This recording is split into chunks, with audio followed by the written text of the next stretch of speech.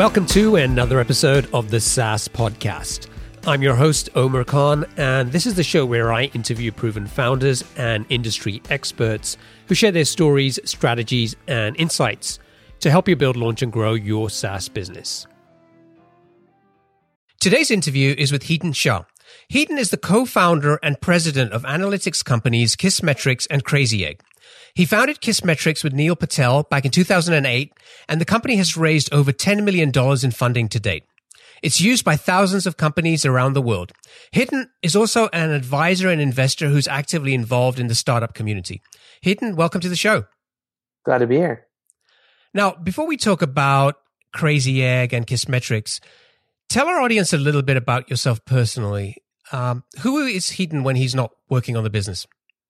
Sure. I tend to enjoy helping other people, maybe to a fault, and more than most other people. So my hobby tends to be just actually meeting with other entrepreneurs, whether formally or informally, and advising them more than anything else. That's been what gets me sort of excited and gets my blood going. Great. Now, before we dive into more details and talk about the business, we like to kick things off with a success quote to better understand what drives and motivates our guests. What is one of your favorite success quotes? Yeah, so I have a quote right in the footer of my emails. They're in every email. And I call it the words I live by. And it's a quote by Zig Ziglar. And it basically says, "You will get all you want in life if you help enough other people get what they want." Can you give me an example of how that quote's helped you in your life? I think a lot of times people will. It's a little bit different when you're a founder, and you start companies. But generally speaking, helping other people isn't a normal thing for people to do on a regular basis. I know that sounds kind of weird, but you're so like in tune with what you want to do and what you're trying to get done.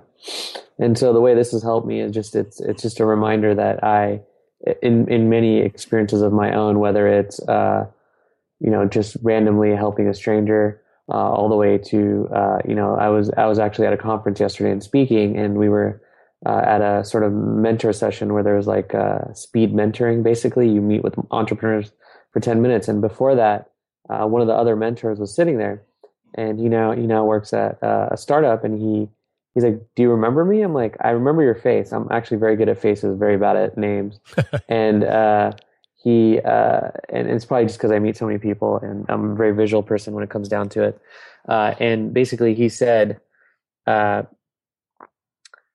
you had coffee with me 5 years ago, and you gave me some advice on like starting my career here in Silicon Valley." And so, I'm sure he's remembered me. Obviously, he remembered me, and he made it a point to tell me that. Now, honestly, I barely remember the meeting. I remember like a little bit about it because we actually ended up going to the Verizon store and stuff like that. But like, it's not something I would have recalled any other way except the fact that he reminded me. So I think that just this fact that people remember when you help them, that leads to a lot of good things, that are derivative of that. And if you're going into meetings or going into meeting people and thinking that you want something from them, it's typically not going to be as fruitful as just going in with a more open mind.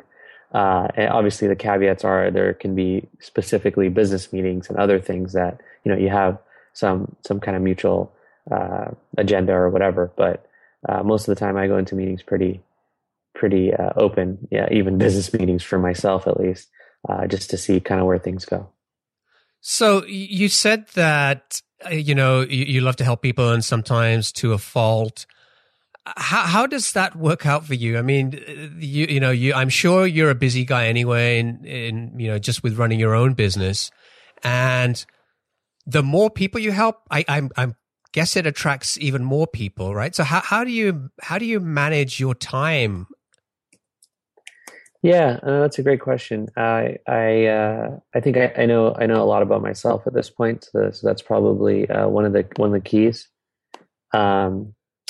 Managing my time. So, I'm going to tell another story because I actually met someone else yesterday. One of the people I was mentoring, although he could have been a mentor there. And I have a lot of different businesses that I work on at the same time. and we were just talking, and I was sort of explaining to him my philosophy about things, and it's very similar to his. He didn't describe it the same way, but basically, and it's just nice to know that someone else thinks the way I do. And he has about 5 different businesses that he runs. I'm probably somewhere in that range of 3 to 5 that I'm involved in or running or whatever. And the one thing that I basically said was like I actually try to keep my time as free as possible. And the reason I try to keep my time as free as possible is just a few tenets or a few, not even rules, just concepts. And obviously these kind of things are meant to be broken, but one of them is the idea that if I'm doing work, like actual real, sitting down in front of a computer and doing work, it's likely that somebody else in my company is not doing work. And what I mean by that is uh, there's always going to be somebody better than me at doing the work. And that's the conclusion I've come to. So I think this question has more to do with someone's personality. And so my personality type is more, like I said, the helper. So if I want to help somebody and that's what I'm optimizing for, then what I try to do is keep my time free so that if any of those people that are working in my companies, and it could be someone as like, a marketing person in one of my companies, or one of the VPs, or our CRO, or whatever it may be. And I just try to keep my time as open as possible so that when they have a problem they can't solve, I can help them think through it. And this is one of the debates that this guy and I had yesterday. But I was just saying that I can help them solve any problem. He's like, "Well, you can try." I'm like, "No, I can help them solve any problem. That's my goal." And so to me, it's like I think every problem's solvable. A lot of times when these people in companies are sort of actually working on the work, they tend to be really deep in their work, and they just need somebody to help them think about it. So I optimize the way I think about things, the way I do things, the way I work with people around this idea that their hardest problems are my problem. And they just need to be able to bring those to me and understand that I am available for those at any time. And that's the sort of way that I've optimized the work I do and how I do these things. I love that philosophy.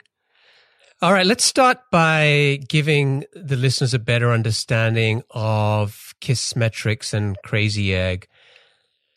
Who are your target customers for these products, and what are the top pain points that you're trying to solve? Sure. So Crazy Egg was actually the first business that we tried. My co-founder Neil and I tried in 2005 that actually worked. We tried many others before that, but this one is the one that worked. And worked meaning customers loved it, and they started signing up for it and paying us. And what it does is it creates heat maps for where people are clicking on a page. So it gives you a visual representation of data. And at that time, there weren't any other tools that gave you this kind of sort of visual representation of data. There were a few others that started around the same time as us, but they all went in different directions. And we've stayed true to the fact that we want to help people understand data visually, see where people are clicking on top of a sort of web page is kind of the quick sort of pitch. But the target customer originally was actually web designers, because they tend to not necessarily pay attention to analytics too much. At least historically, and also were an opportunity for us to get an early audience.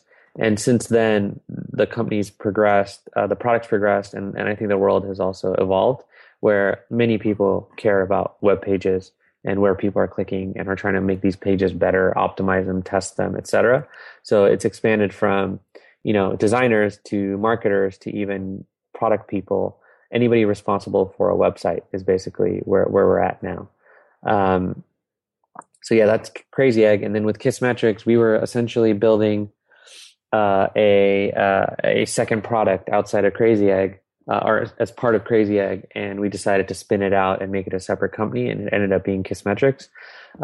The story before Crazy Egg and Kissmetrics is probably will give you a good idea of, and your audience a good idea of kind of how we thought about things. But we were running a marketing consulting company, and we would basically do marketing for other people. And so our initial audience for Kissmetrics ended up being marketers.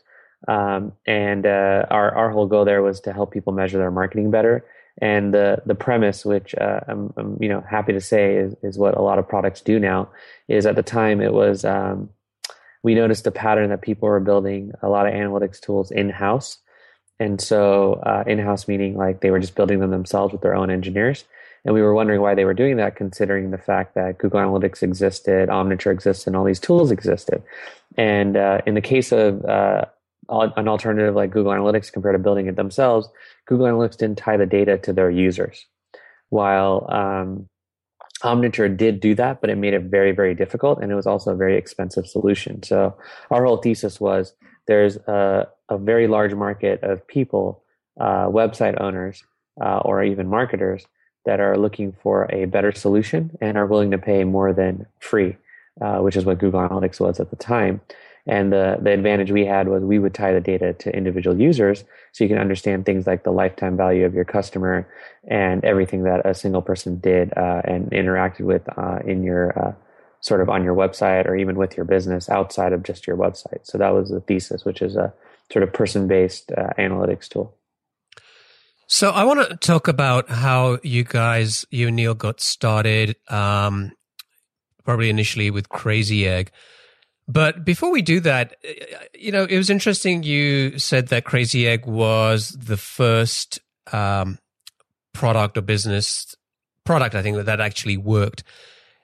Can you give me one example of a product that you tried to build before that didn't work? Sure. We've had a bunch, but one was a failed web hosting business. We spent about $1 million trying to get a web hosting business running off the ground, and it never launched. So that was probably one of the bigger failures from a monetary standpoint. Another one was a podcast advertising network, and the story there is like this was when podcasting was, I think it's making a resurgence, but this was like 2007, 2008, maybe 2006 even, around that time. And it was just, people thought all kinds of things would be awesome. And so we tried doing it. And what we learned after spending like, I think $50,000-$60,000 and like 6 months, we actually found out that it wasn't gonna work monetarily. So as a result, we basically shut that one down. We shut down the web hosting company as well. And one of the biggest lessons from that was just that you shouldn't invest so much time and energy, whether it's engineering resources, money, whatever, until you've actually figured out whether it's a good idea. And a good idea isn't like because you think it's a good idea. A good idea would be a good idea because customers are actually willing to buy something from you, and because you're generally solving a problem for them that's not just like a vitamin, but actual painkiller. Did you get funding for the web hosting business? No, we did not. It was all of our own money. So you guys personally lost $1 million? That's correct. Yep. Now that's sure is an expensive lesson. Yeah, that was the most expensive one, but cumulative, it's probably somewhere in the 2 to 3 million range of our own money. Okay, so let's go on to where the idea for Crazy Egg came from. So you and Neil were working on this consulting business.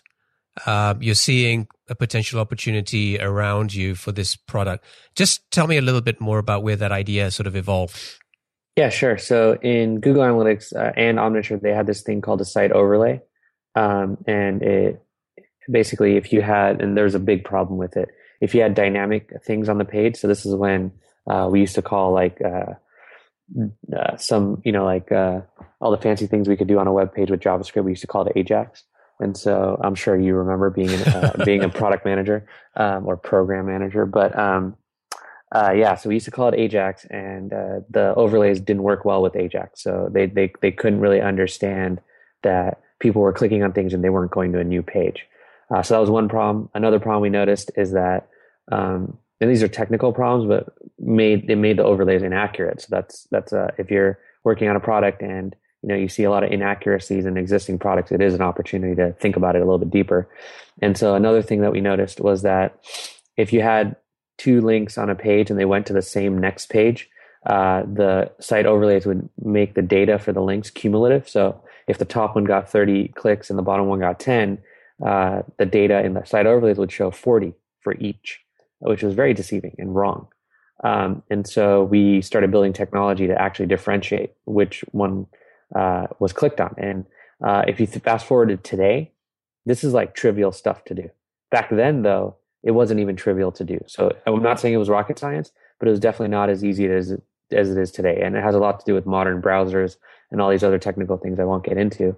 But so we just noticed those two problems that were more of a technical problem, which made the site overlay grossly inaccurate. We were able to understand this because we were using the products, but we also had a lot of friends as well as customers and other folks that were using the products and complaining about this. So I think complaints from existing products is always a potential good way to start a product. That's not the only way, but it's definitely one that we used in that case. And then the other third thing was this higher level sort of issue where people had a hard time understanding numbers and data and tables. And that's all the analytics tools would show you. And even those site overlays were very data heavy. And so what we did is we actually first started by building a better site overlay because we knew that the technical risk of being able to actually do all that stuff I mentioned accurately was a key to the product. And so we started building that, built a better site overlay. And then we were like in what I like to call early access period. I don't really like beta and alpha as terminology because it's very geeky and also inaccurate. And so we basically called it early access and had a bunch of designers from a community that we knew really well, which was a 9 Rules community. It's a really large design community. And we had a lot of those folks trying the product. And what we realized at the time was that we needed something better than just a site overlay. And that's where we sort of invented the heat map because we wanted to come up with a better way to represent that data, not just a site overlay. And so it was actually the overlay that was first and a concept from other tools that we took and made it better. And then we extended it from there. So then that was literally how this whole category of heat mapping and stuff like that was created. Okay, so you had this idea. How did you go about building the product? Now, neither you or Neil are developers, right, by trade? That's right. So how did you get the product built? Yeah, we had already worked with a bunch of designers. So we had some designers helping us. So that was relatively easy. And then we had some engineers that they actually knew at the time. And we also knew enough about engineering to be pretty dangerous. At this point, at this point, I'd say I'm very dangerous. But at that point, I was a little dangerous. And so we found some engineers and they actually started building it. And we actually ran into a pretty big issue with the way they were doing it. So what they were doing is if you clicked anything on the page that went to a new page, it would actually redirect directly in the browser the data to our server. So it would basically go do a redirect to a crazy egg URL and then take you back to where you were supposed to go if you're visiting these sites. And that was a pretty inefficient way to do it and also caused some issues when we had downtime and other things like that. And this was very early. And so what we did was I went on a hunt to find an engineer or a set of engineers. And I got very lucky. And the engineer that's working on Crazy Egg has been with us since then. And he actually owns a percentage of the company and everything now. So we got lucky finding somebody, but I did put the work in to get lucky. So I probably talked to about 100 engineers that knew Ruby on Rails just because that was a hot thing at the time. And there was on rubyonrails.org, there probably still is, but there was a directory at the time. And I could just go down the directory and find a way to contact those folks. And that's what I did one by one. And I told them my problem and I told them I needed help. And I tried to figure out if they had any time to help me or could even talk about it intelligently. What I was looking for was someone that could basically talk to me about the problem in my terms, being a non-engineer, but based on my description and taking a quick look at the product. And we found somebody who said he could do it better, and he could do it better in a very relatively fast amount of time. And he took over that whole product. Okay, so I think a lot of people who are maybe non-technical are kind of held back by building a software product because they just hey, I just don't know that stuff. I can't write code. I can't do all of these things. That clearly hasn't held you back. What advice would you give those people? Yeah. So you have a few options, one, you can learn to code, or two, you can two, you can find a co-founder who can code. If you have a friend from college or anything like that, those are always great options. And then three, you can just, if you have money or know how to make money in some other way, like consulting or whatever, you can pay outsourced or insourced, whatever. You can basically pay a development shop to work with you. So those are the sort of three options. And from my perspective today, I might do a combination of them if I were to start today, just because it's really easy to learn to program now. You could even go to like these boot camps and stuff like that. It's also pretty easy to learn on your own online because there's just so many things like Codecademy and all these like tutorial sites and all that stuff. It was much harder when I started to even learn how to program. I would do that for sure, because then at least you'll get a faster ramp up to the terminology. But the part I didn't say earlier was like when I was talking to these people, I was in front of my computer and I was Googling all kinds of crap. And the reason I was Googling this stuff is because I was trying to understand what they were talking about really fast. So I would just start Googling, and I'm really good at using Google at this point. But even at that time, I was pretty good. But yeah, so I would, I guess the high level thing for me is like, we're all, I mean, at the end of the day, we're all human beings, right? We all have some base level of intelligence. There's no reason you can't figure something out just because you're a non-engineer. What you really need is you need to be able to know how to ask the right questions, Google things, obviously, and get a good understanding of the basics of engineering no matter what, right? And I wouldn't even say my understanding is formal. My understanding is very loose, but like you put me in front of any engineer and I can ask them the right questions to understand what the hell they're talking about. And I can, in a lot of times, a lot of cases, I can even help them with their problem, even though I know nothing about how to write code. I can read a little bit of code, but I can't really do much with it. I don't know how to make my own code from scratch. I made multiple attempts to try to code, and it just, I don't know, it doesn't stick for me right now. It's not even because I can't, it's because I don't have the patience, to be honest. And so, my advice is like, don't get over yourself and don't think you can't learn it, or don't think you can't have a reasonable conversation with an engineer. At the end of the day, the best engineers are the ones that can talk to non-engineering people. That's great advice. Okay, so you've got the Crazy Egg product built. What kind of validation did you do at that time before you built the product? Yeah, we did what a lot of people do now, and that I didn't really see a lot of people do back then, which is we threw up a landing page, and we have so we threw up a landing page, and then we had a lot of people sign up with just their email address. And basically, we had a big pool of early access folks. We also happened to have money because we had our consulting company, and we basically bought some traffic from the CSS galleries. You might remember those if you're looking around back in the day. This is when CSS. I don't mean CSS3, HTML5. I mean CSS. And this is when like Zen Garden and all these sites were really popular, and they had a lot of traffic. And honestly, the advertising on those sites was very inexpensive. Like it was like a couple $100 a month, and we would get thousands of visitors to our website.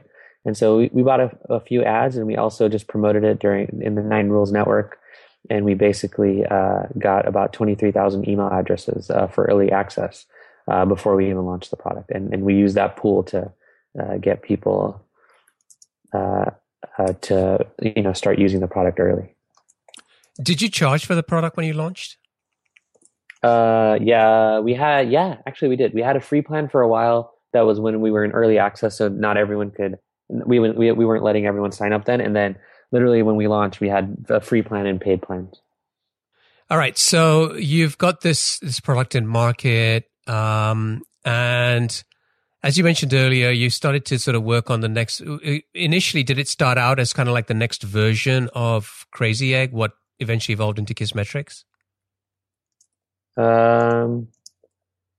Yeah, I mean, we at that time, like it was a trend where a lot of the SaaS businesses would create multiple products instead of doubling down on a single product. And so we had the same notion that, let's create more products because we have this user base and they'll use the other product too. So we just literally started building that other product and trying to think about it. And it wasn't really out of Crazy Egg. It was just the idea that we got pretty good at building analytics products and with Crazy Egg, and knew a lot about JavaScript and stuff like that, and big data or whatever you want to call it before it was called that. So yeah, that's kind of how we thought about it. Now for Kissmetrics, you actually decided to find investors and get funding for the business. What was the reason for taking a different approach here? Yeah, Crazy Egg always, and even to this day, fits in a relatively small market. just because it's just a heat mapping tool. It is in the broader analytics market, but it's sort of a niche tool at the moment. It still is. And we like it that way because it's really simple. People will sign up online. We have no salespeople. And it was a self-service product back then in '05 when nobody was really building those. Very few people were. And we just sort of wanted more things out there like that, and we sort of just started building something else. And so, how did you go about finding your investors? Yeah, we had talked to investors in, I'd say 2006. A lot of them. I actually have old decks of Crazy Egg that I saw the other day where we were pitching them, and nobody would give us money because it was a niche product. And so when we started building Kissmetrics, we either we got smarter or we got lucky, however you want to look at it. And it just people felt like it was a broader opportunity. Got it. And so we were able to get money. Actually, the same people we pitched for the folks at True Ventures that turned us down for Crazy Egg ended up funding us for Kissmetrics on our first round, and a bunch of other folks, but they were the first. Okay, so tell me a little bit about what happened with sort of the Kissmetrics early days. So you've got the idea, you've got investors on board. Did you build out a separate team as well? Yeah, so there were some people we took over from Crazy Egg. We also had our consulting business still running at the time. We took a bunch of people over from there, and we had a founding team of about 4 or 5 people for Kissmetrics. And once we raised the money, we focused all of our energies on that business and all those people's energies on that business, and then obviously started hiring new people too. Okay, how did you go about acquiring customers for Kissmetrics? Did you guys bring on a sales force for that, or were you focusing on sort of inbound marketing? What were the things that worked for you guys? Yeah, first couple of years, we're actually just trying to figure out what the right product was. So we actually started with Facebook analytics, so for Facebook applications, because we saw that they didn't have anything. We moved away from that pretty fast because we didn't see that as a long-term market, and we were very dependent on Facebook. I'd rather be dependent on the internet than Facebook. So that was, and it's proven to be the right call because there is no Facebook analytics tool now, at least for the applications, because they killed applications. And so that was just in flux. We noticed that, so we stopped doing that. And then we pivoted to something that looked more like a business intelligence tool. There's a bunch of other tools on the market like that, but what we realized about that is it wasn't really solving that person-based analytics problem. And so that's when we hit the current version of Kissmetrics that actually, in a very similar way to Crazy Egg, started out as, the funnels in analytics tools really suck, and we can make them better. And so Kissmetrics actually started out as a funnel tool. And we did funnels, again, just like with heat maps. And I'm not tooting my own horn. This is what people said, but we did it better than anyone else at the time.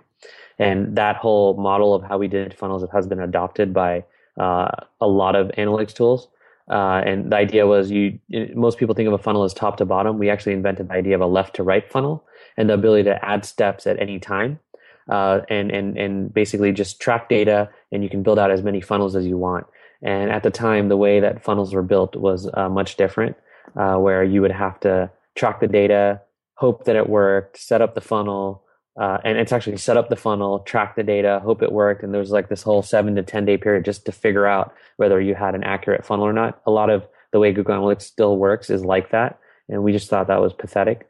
And so we decided to do it better. So in our case, we made it so that you just track data first, and then you can build out the reports on the fly after you've tracked the data. And that's how the system works. That's how I think the whole industry has gone in that direction, especially the new players and the new companies like us. But to answer your question about how we started, the way we always thought about it is if we will know. And when our customers are raving about something we built, and we were able to get a lot of early customers that are not paying into early access programs, just because we were marketers and we knew how to get people's attention and get them to start using our products. So we actually started out. We always tend to start out with a small number of customers, make them very happy, and they might not even be paying for a period of time. Keep iterating the product until it gets to that point where people love it. And then we would sort of, at the same time, we'd have the landing page and getting more and more emails and more information about people that are interested, learning more about them. And then once we knew that we had a resemblance of something that was early and that people would be happy with, after we iterated it quite a bit, we would then put it out and start getting more customers. And so early on, it was just very similar to Crazy Egg. And then over time, that business has evolved so that we actually started doing inbound marketing, if you want to call it that. I would just say all we did was start a blog and had a really strong Twitter presence. I don't know if I'd call it inbound marketing or not. I don't really care. But we wanted traffic, we wanted attention, and we knew that we could be a top marketing blog. And that's why we did that. And it's still a top marketing blog today, and it is the way we get most of our leads. So it was a early strategy that we started, I would say, about 18 months to 2 years into the business, and it'll continue for a very long time because it is the way to do it. So we generally try to find these emerging trends in marketing and try to be early in them. And I think blogging, business blogging, and especially this marketing blog was a easy big trend for us. But for us, actually, the story people don't really know too much is that it actually started with a Twitter account. So we found that the Kissmetrics Twitter account, we could share links about analytics and marketing, and people would, retweet it, and then we'd get more followers. And this is when Twitter was still in a high growth mode. I wouldn't say they're in high growth right now. And so a lot of new people were coming on. They were all very tech oriented people. And there was this hashtag, the measure hashtag. So it's hashtag measure, MEASURE. And that's where all the marketers and analytics folks would hang out. And so we would start hashtagging that, sharing a lot of their content. And then over time, we built our own blog, and then we started sharing our own content. And now, the blog trumps the Twitter account in terms of the influence it has, but it actually started with Twitter for us. So I would just say that, like, your potential customers are hanging out somewhere. And, the strategy we tend to use is obviously keep working on your product. And we like to do that somewhat behind the scenes, in the sense of not trying to, get thousands of customers before the product actually is awesome. Just try to get hundreds and test it with them. And these are your sort of early evangelists, people that really want to solve the problem badly and will deal with your bullshit, like bugs and stuff like that. From there, when you're ready, like, just blow it out and be ready to. And if you've engaged with these communities online, you'll be sort of ready to do that and ready to get more users once the product's there and people love it. I'm glad you mentioned about the Twitter account, right? In terms of just being very, very agile and lightweight as you started your marketing efforts. I think, some people listening to this might think, okay, Hiten had a ton of money to do all the things that he did, right? I mean, we're bootstrapping. These guys even had $1 million when they bootstrapped their own business.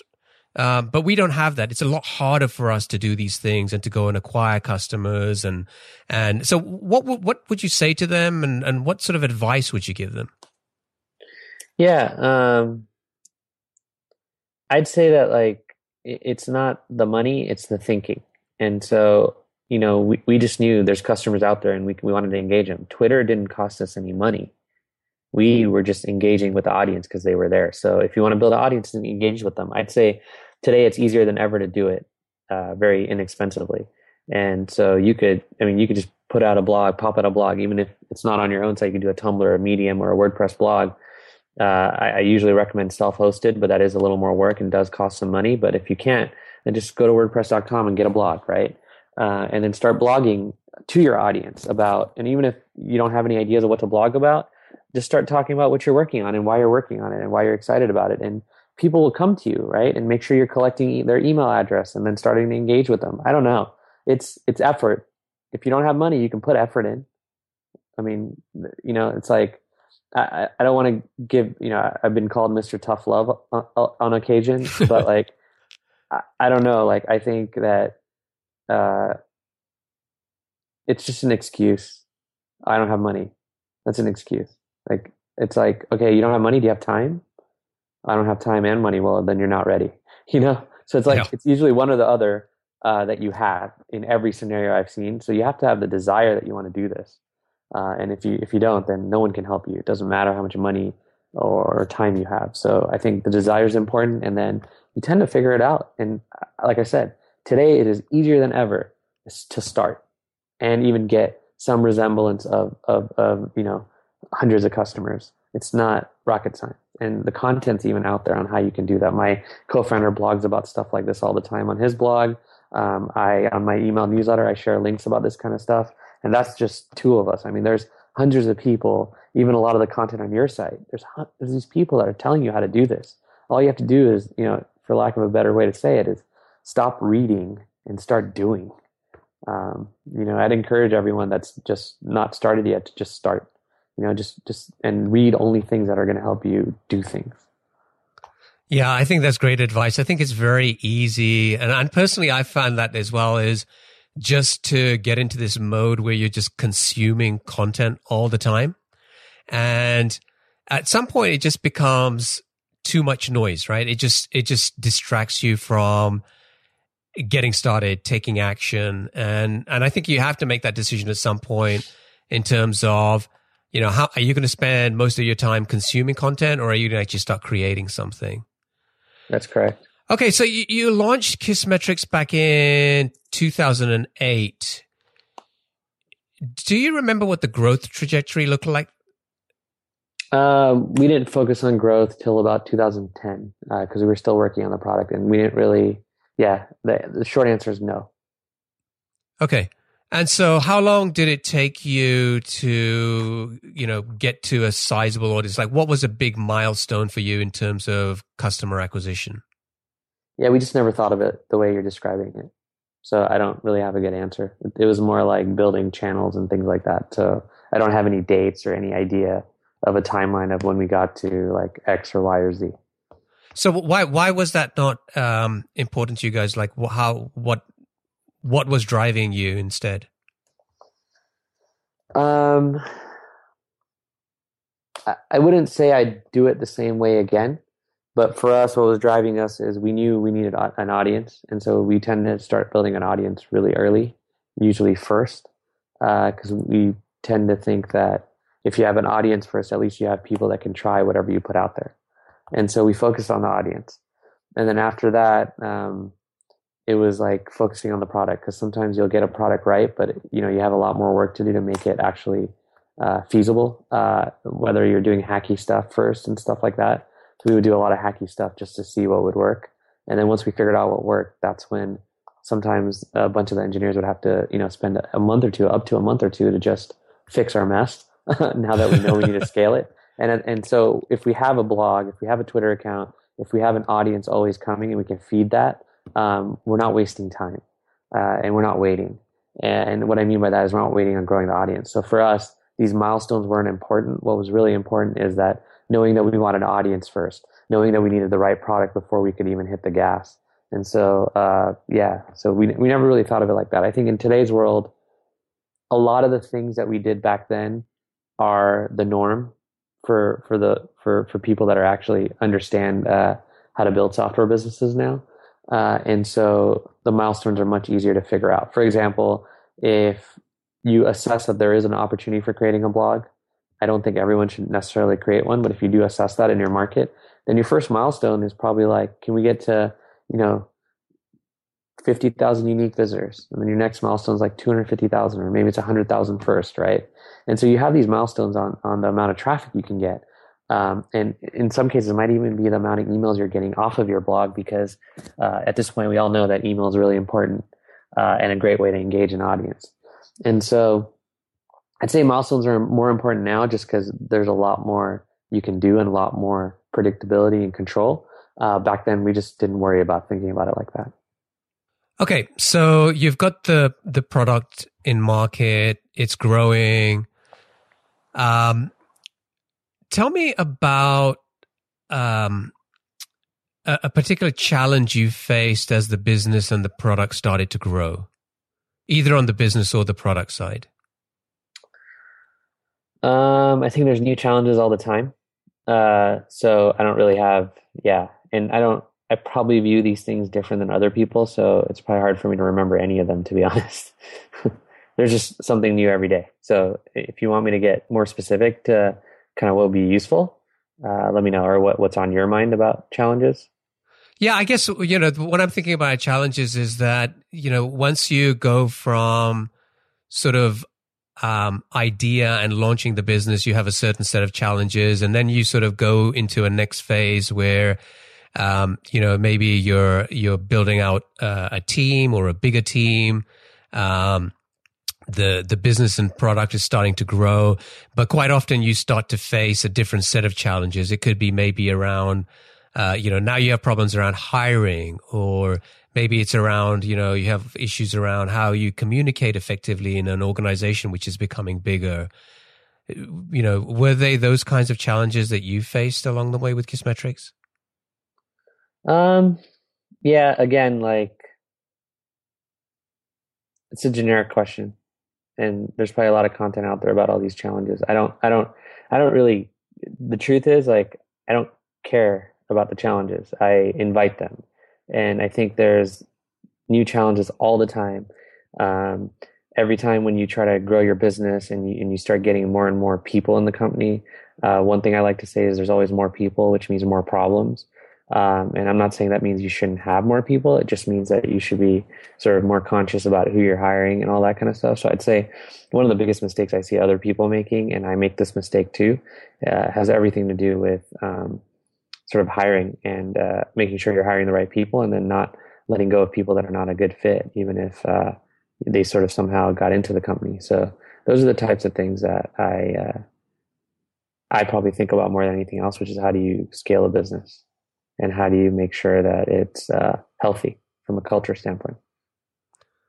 Okay, so we started this conversation by going back to where the idea for these two businesses came from, and then we've sort of taken this journey together on how you guys turned those ideas into successful products.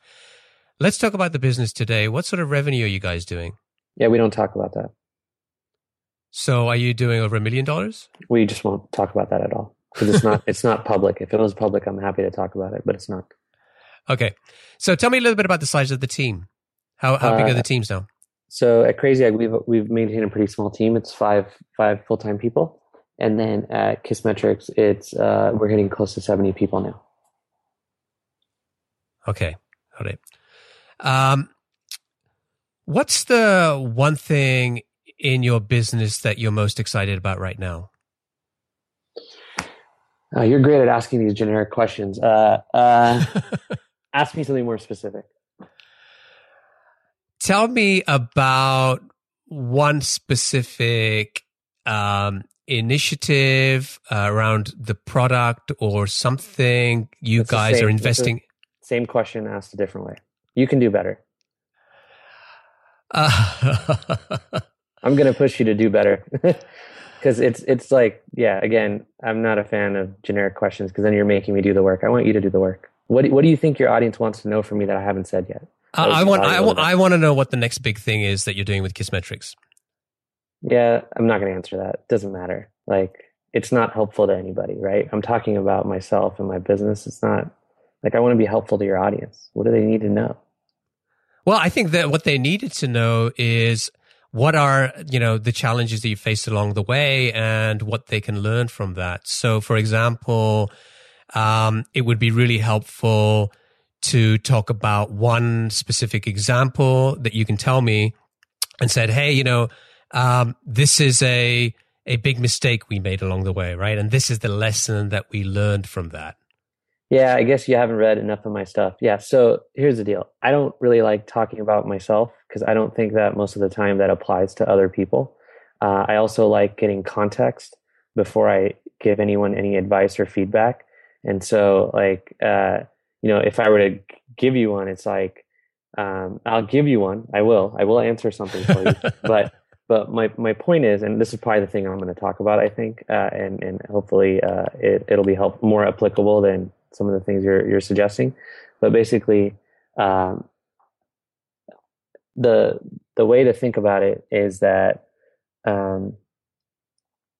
you in any situation, what I see the mistake most people making is that whether it's in a meeting, when thinking about someone else's product, when thinking about competitors, when thinking about their own business, there's all these things. There's more things you don't know than things that you do know in most cases. And even when you think you know a lot of things about a specific scenario or something, you're probably wrong all the time. And so what I tend to try to do is instead of thinking about what do I know or what do I not know, I just think more practically, and it's probably the fact that I'm very rational about things, of just breaking things down in such a way that it's like um, uh, I'm able to make sort of what I would call binary decisions one at a time. And what I mean by that is, let's say you think you need funding, right, for your business. The first question I'd ask you is, why do you think you need funding?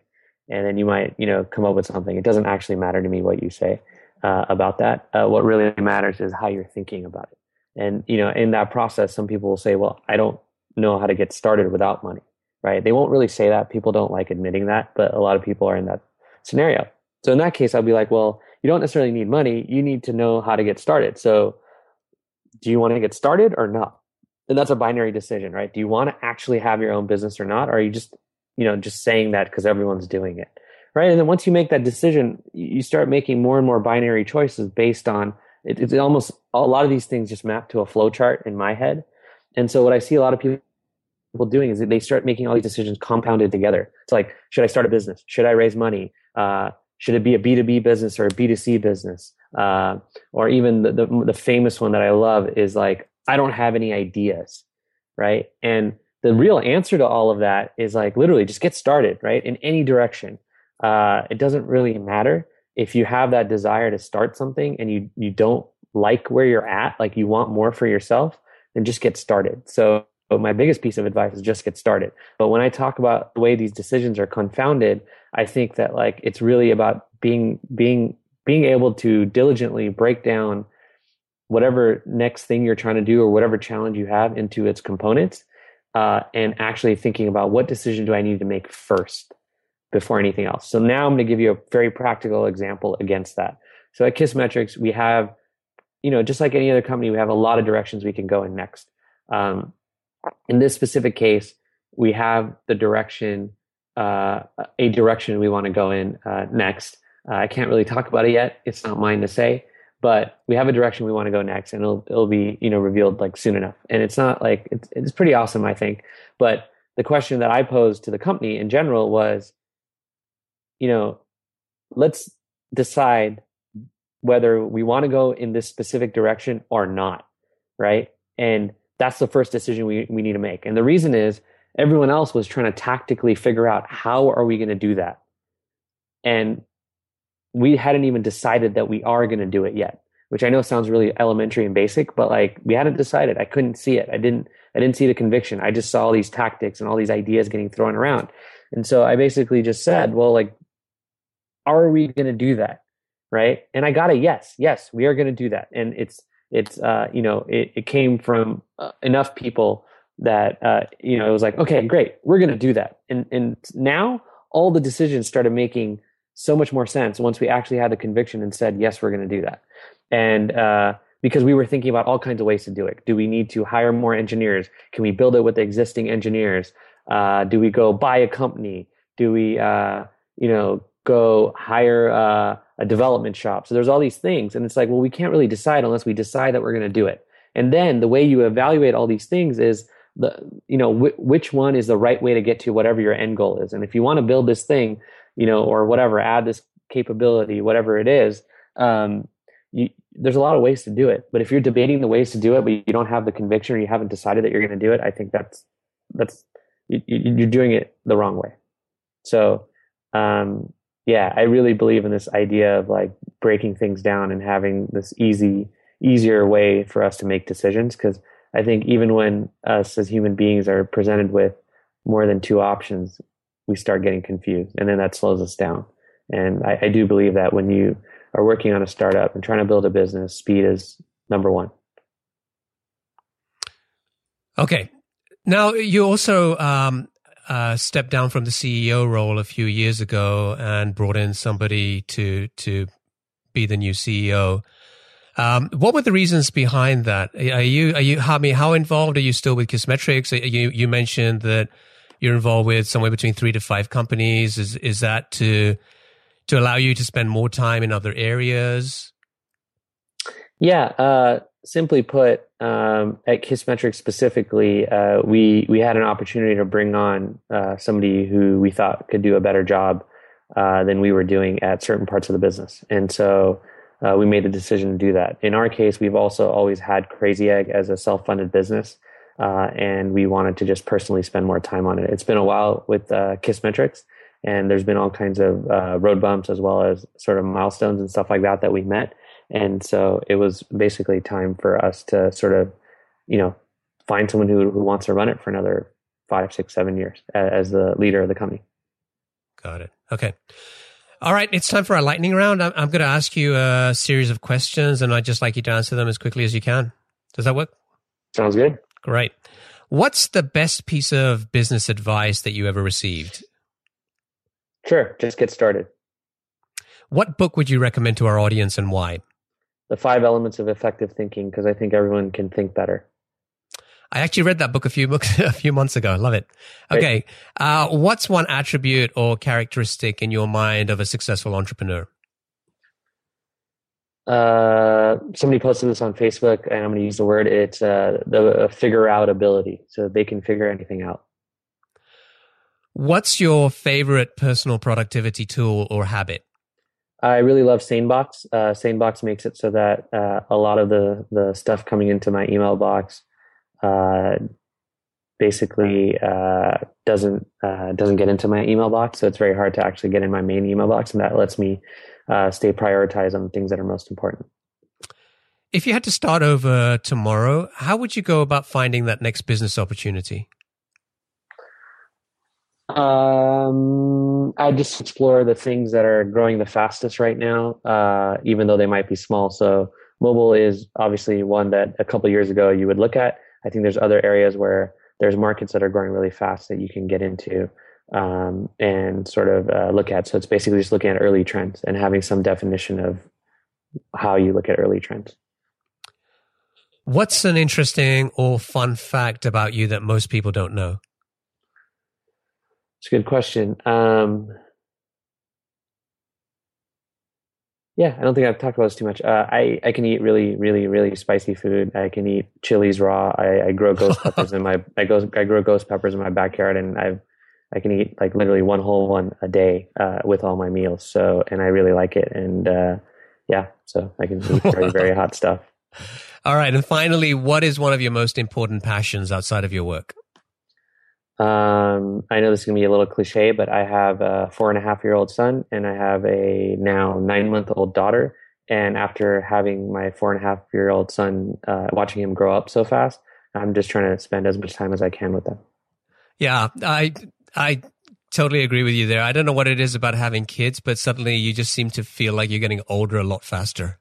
Well, also at some point, you know that they're not going to care about you. Like in the same way that they do right now. Like, I mean, I'll just leave with one more where it's like, it still crushes me every time I come home later than he likes. And he looks at me and goes, "Daddy, why are you late today?" And it's just enough times of that. And you're like, all right, I probably shouldn't be late in his mind. Right. And so yeah, things like that. Awesome. Those are great answers. Hiten, I want to thank you for joining me today and sharing your experiences and insights with our audience. And thank you for letting us get to know you a little better personally as well. Now, if folks want to find out about Crazy Egg or Kissmetrics, or they want to get in touch with you, what's the best way for them to do that? Yeah, sure. My email is pretty public. It's my Twitter handle, which is HNSHAH at gmail.com. So seriously, email me. It might take me a little bit to get to you because I do use SaneBox and it does filter. And I check that about once a week, sometimes once every other day. And again, it's to prioritize all those folks that are working in my companies and, really need me at that time. And besides that, it's crazyegg.com, kissmetrics.com. I also have a SaaS email newsletter in case you're interested in software where I'm sharing links. So I'm not writing my own content there. I'm just sharing links to other people's content, things that I'm learning from. And it's at Hiten.com. Yeah, and I signed up for that newsletter, I believe, a couple of months ago. And I definitely recommend that. There's a ton of great content that you're sharing there. Great. You're an early adopter. Thank you. Cool. All right. It was a pleasure talking to you, and I wish you continued success. Same here. Thank you. Take care.